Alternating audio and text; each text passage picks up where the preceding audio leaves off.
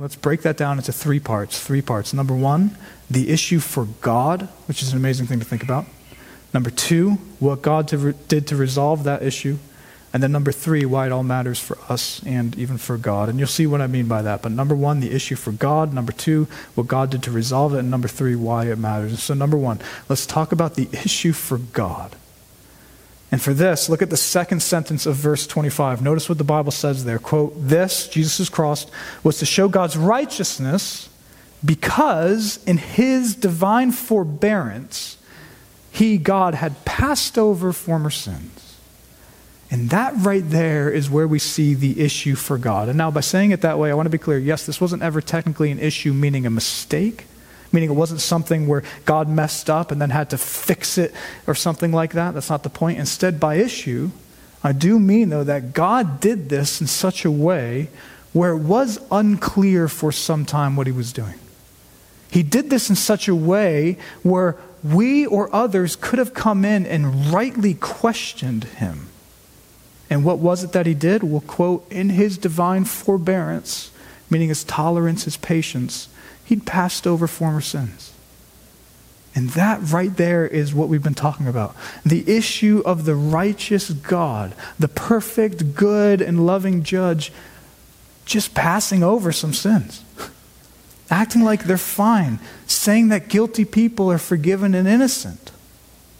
And now, to really feel this, perhaps the best illustration from the Old Testament is one of the people that Paul very intentionally is going to bring up in the next chapter in Romans 4. Because coming up in Romans 4 verse 6, Paul's going to bring up David from the Old Testament. David.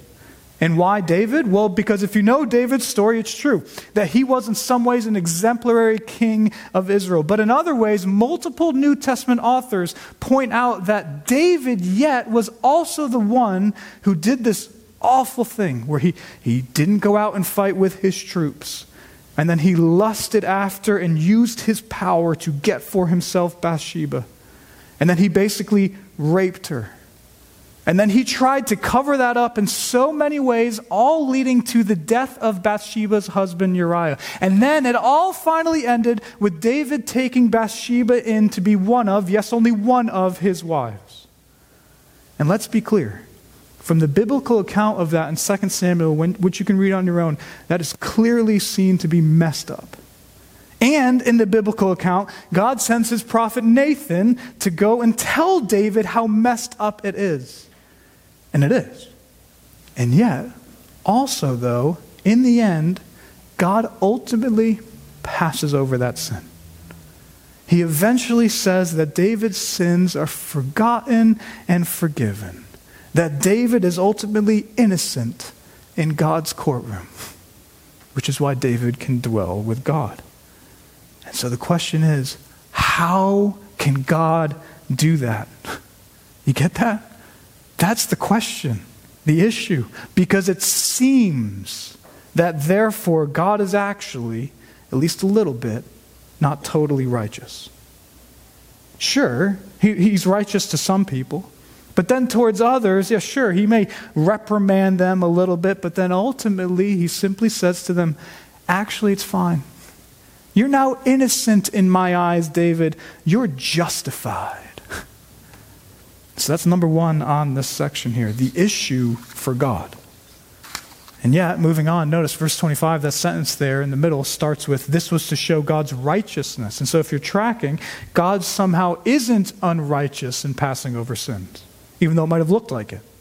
And so how isn't God unrighteous? Well, that brings us to point number 2 on this section, and that's what God did to solve that issue. And what did he do? Well, now look at that first half of verse 25. And this is the real meaning of the cross, church, said with crystal clarity in just a handful of words. And so, talking about what the triune God was doing in the redemption of Jesus, the Bible says this so importantly, verse 25, the beginning. Christ Jesus, whom God put forward as a propitiation by his blood to be received by faith. And so you might already be seeing why this is so important, but let's just make this so clear and simple. So God declares people like David forgiven and totally innocent at the end. He can declare people like us forgiven and totally innocent. And he did that all in the Old Testament through just trusting in him, the Lord. And now he specifically forgives people through trusting in Jesus. Amen. But how? Well, this is how. Jesus was put forward, quote, as a propitiation by his blood. That's how. And here's then where we get the central idea of this whole paragraph. And it's truly the center of all world history. And it is the linchpin of this whole thing of being able to accomplish forgiveness and declare people innocent while also somehow not being unrighteous as you do so. And what's the idea? Well, Jesus comes. And he does not just die in general, but when he dies by his blood, he's a propitiation. Propitiation. And that's an important word in the original here, which means wrath bearer or wrath taker. And that's what it means in the original language. And that matters a lot because if you were to read Paul's reasoning so far in this book of Romans, his main point has been that because we're each now broken and sinful, therefore, because of real justice and wrongs on our part, God, being perfectly loving and seeing all of it, he has real wrath or anger. And that makes sense because think about it. Just like if you or I were to witness someone that we really love being hurt and abused, then seeing that we would have to have right anger. And in fact, we need to have anger what was going on if we actually loved that person.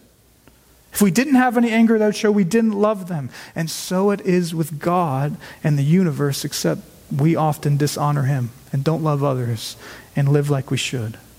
And so this is just true, church. God, therefore, has righteous, good, loving wrath, anger, due to real wrongs and sin and justice.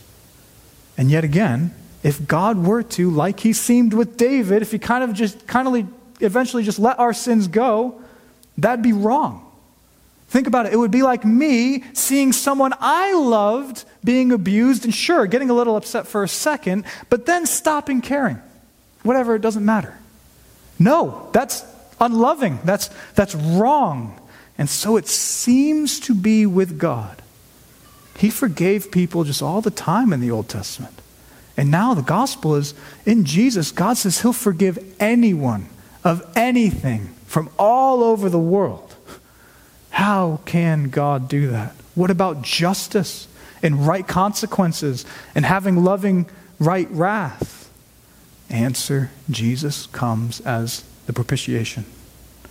He takes all of God's people's sins and therefore all of the judgment and wrath deserved for those sins upon himself.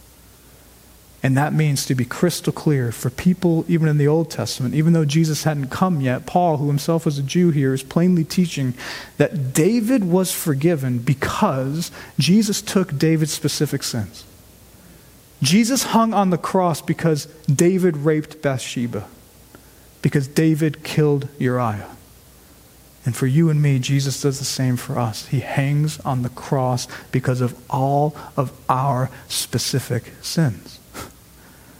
Or to say it as plain as day, God righteously, lovingly put forward Jesus as the propitiation for all of his people's specific sins. And so they are all specifically dealt with in love and in justice. And therefore, we now fairly and justly, and because of God's love alone, we go free.